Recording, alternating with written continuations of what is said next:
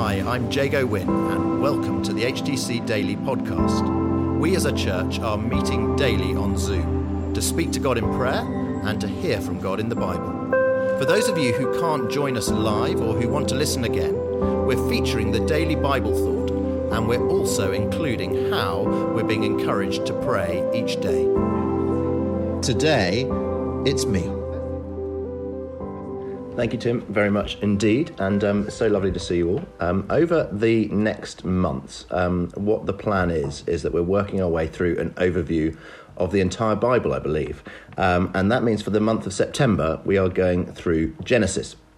And so sort of new beginning after the summer, we're starting, the passage I've been given for today is Genesis 1, verses 1 to 26, which is exactly what I was preaching on yesterday.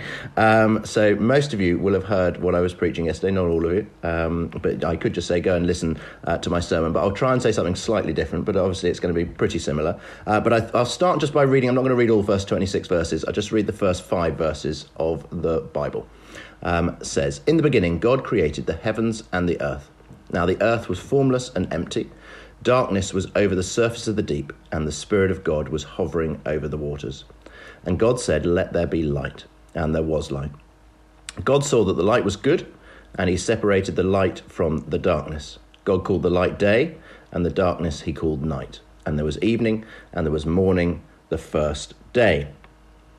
So obviously, as you'll know, it goes on to 6 days of creating, and then God rests on the 7th day. And there's lots that I sort of said yesterday. Do feel free to listen to the sermon. But one thing I didn't mention, I think, is that, but I probably implied, was that Genesis 1 is not telling us the sort of chronological order of the creation of the world. The sun and the moon aren't made until the 4th day of the 6 days.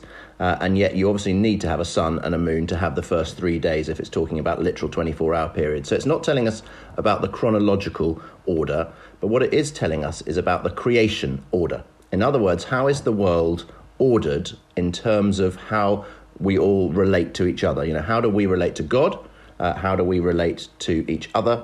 How do we relate to the world? How do we relate to the rest of creation? So that is what I mean by the creation order. It's telling us lots about the creation order, but it isn't telling us about the chronological order. But it's telling us about the creation order because, as I was saying yesterday, life is all about relationship. Life's all about relationship because God is inherently relational. He is Trinity, Father, Son, and Holy Spirit. We saw that if we were to read on Genesis 1 verse 26, when he says, "Let us make mankind in our image," the plurality of God. But we also see it right at the start in these verses here. In verse 1, we have God the Father, in the beginning God. In verse 2, we have God the Holy Spirit. The Spirit of God was hovering over the waters. And in verse 3, it says, "And God said," the word of God. And of course, if you go to John chapter 1, the word of God is Jesus himself. The word became flesh and made his dwelling among us. So God is inherently relational, and Genesis 1 as a whole is giving us that creation order, saying how do we relate up to God? How do we relate out to others? How do we relate down to creation, down to the world? How do we relate to animals and all the rest? And then how do we also relate to ourselves? And it's so powerful what it teaches us about that creation order. So really that's the main thing I'd love us to hold on to this morning is it's teaching us, God's word is teaching us about creation order, what it is to relate to all the different bits of this world that we see around us. But one final thing I just might mention in the first 3 verses, just particularly I think relevant for us on HTC Daily, is not only does it show us the Trinity there, God the Father, God the Son, God the Holy Spirit. But it's also a reminder in the first 3 verses that God's Word and God's Spirit go hand in hand. So there you've got God's Spirit in verse 2, and verse 3, God speaks. And that is always the way that Word and Spirit go together.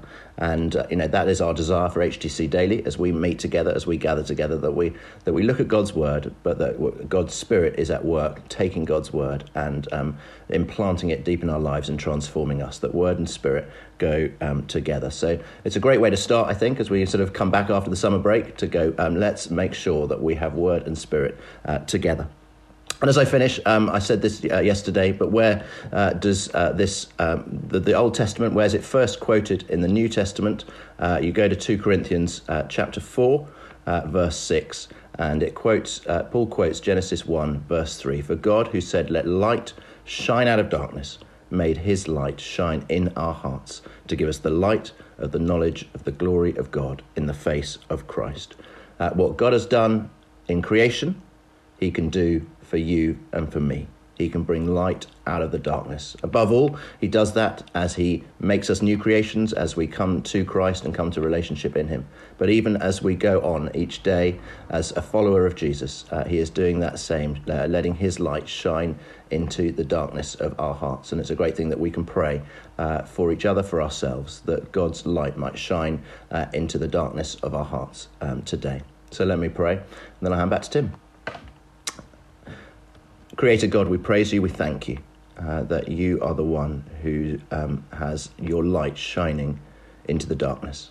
And we thank you that you did it in creation, and we thank you that you have done it in us as you've made us new creations in the Lord Jesus. And Heavenly Father, we pray today that you continue to shine your light into the darkness of our hearts, that you be transforming us by the power of your Spirit. And we pray that in Jesus' name. Amen.